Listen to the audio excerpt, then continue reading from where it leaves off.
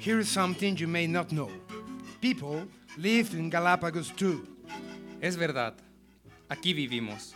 They do not show us in the travel brochures, alongside with the boobies and the tortoises, but we are all here, all the same, adapting, just like birds and reptiles.